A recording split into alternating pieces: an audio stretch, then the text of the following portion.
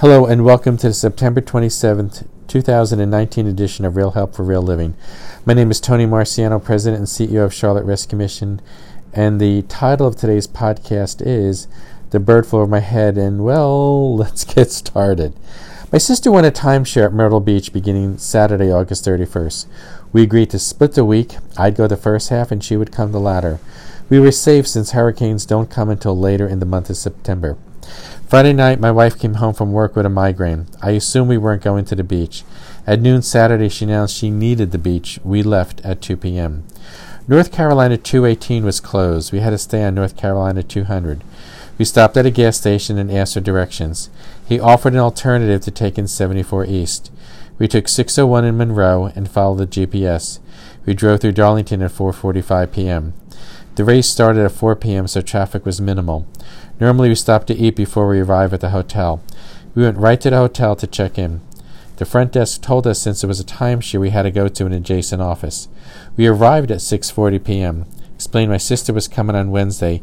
She informed me that the timeshare office hours were Monday to Friday 9 to 5 and Saturday 9 to 7 p.m.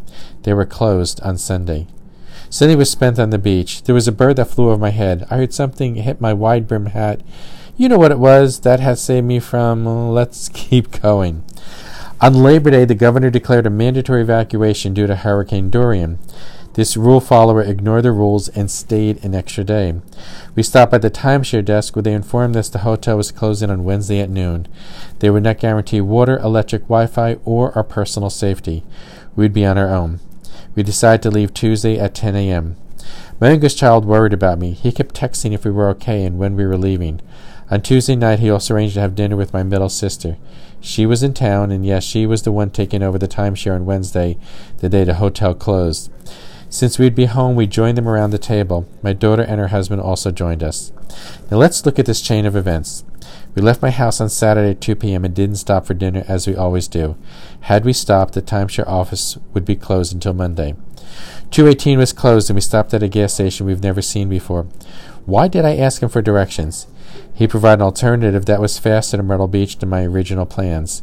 Did that get us to the timeshare office before they closed? We drove through Darlington when the race had already started, so traffic was minimal. Yes, we ignored the mandatory Monday evacuation and left Tuesday morning to arrive in time to have great family time around the table.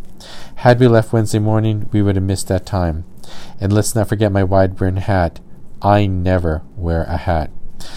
I cannot prove to you that there is a God, yet I look at these crazy chain of events and have to believe that God had his hand on a weekend that was nothing of which I had planned. Yet without certain details, the timeshare office would have been closed and we would have missed dinner as a family. Coincidence? You might say yes. I say no. I just can't prove it. For you, your heart has to be open to the idea of faith. I'll be back in 2 weeks. Until then, live well, my friend.